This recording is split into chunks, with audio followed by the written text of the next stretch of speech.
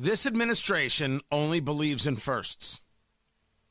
Checking the boxes is more important than the person.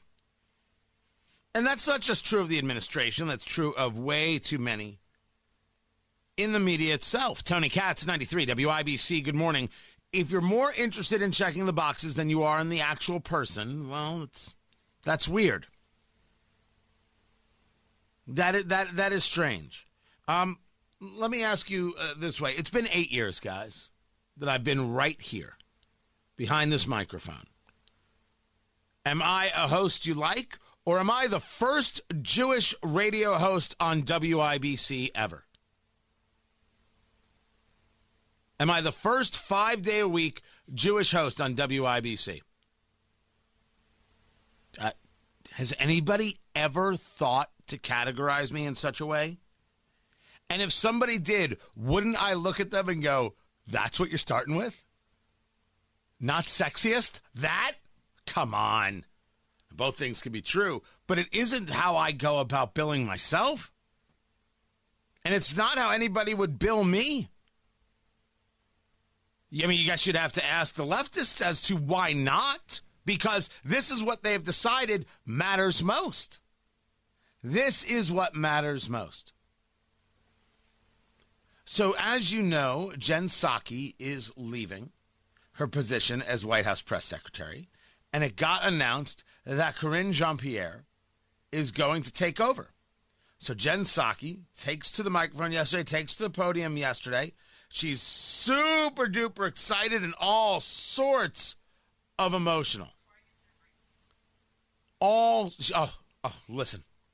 Briefing. I just want to start by, I'm going to cry. Okay. I want to talk about my friend Karine. You've got to come up here. So I just want to take the opportunity to celebrate and congratulate my friend, my colleague, my partner in truth, Karine Jean-Pierre, the next White House press secretary. First, as you all know, she will be the first Black woman, the first out LGBTQ plus person to serve in this role, which is amazing because representation matters, and she is going to, she will give a voice to so many and allow. She's supposed to give the voice of the President of the United States and the administration. That's the job. I never asked about Kayleigh McEnany or Stephanie Grisham or Sarah Huckabee Sanders or Dana Perino or Ari Fleischer or Robert Gibbs. I never once asked about any of their sexual preferences. I never cared. So I'm not so sure where the voice of so many comes into play. But people tweeted this out as if it was the part that matters, not any part of her qualifications or the work that it took to get here. She was reduced to a skin color and a series of letters. And also, can we be clear that she is not an LGBTQ plus person? She may be gay. That does not make her LGBTQ plus. What? Stop it.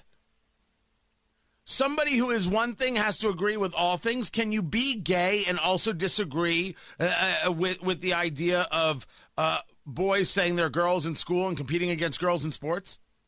All of a sudden, are you not gay? Do you not get any of the letters? It's garbage nonsense put forth by bigots to try and silence other people. I find it ugly as sin. I'm not going to play any part of it. But I tweeted out how wrong I thought it was. The Hill did this. You utilize this as the way to describe her. You don't congratulate her on the qualifications or what it took to get there. And clearly it had to have taken some level of work.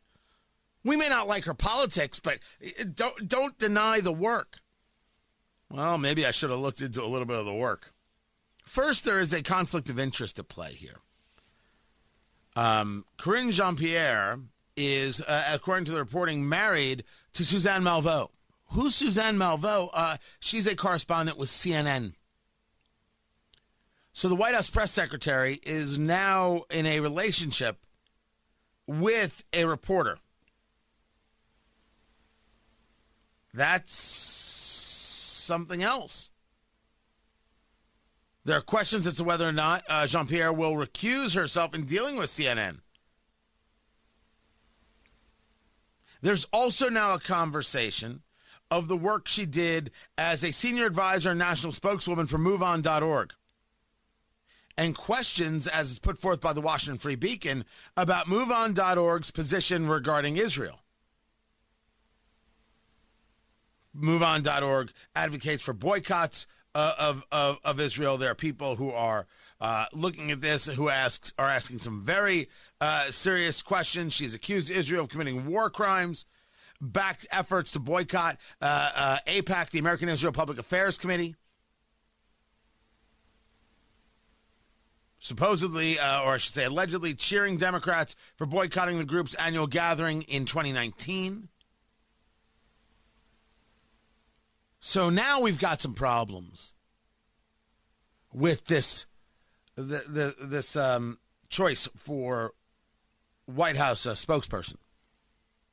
I am not surprised by the idea of the radicalness here. I am not surprised that everybody associated with Joe Biden is a radical and that everything is about the boxes you check. That's what they made first and foremost, and I don't think that should have been the thing first and foremost. Working your way up, being the next person up, that matters greatly. Now, what do I think of her? What do I know of her? I am taking a look. Have I enjoyed her as a spokesperson? Not necessarily. I don't think she's any great shakes, but I'm also not a fan of the policies that she is supporting through a lot of misrepresentation. The person has to matter, not just the boxes. But Jen Psaki made it clear that the boxes came first. I think that's pretty ugly.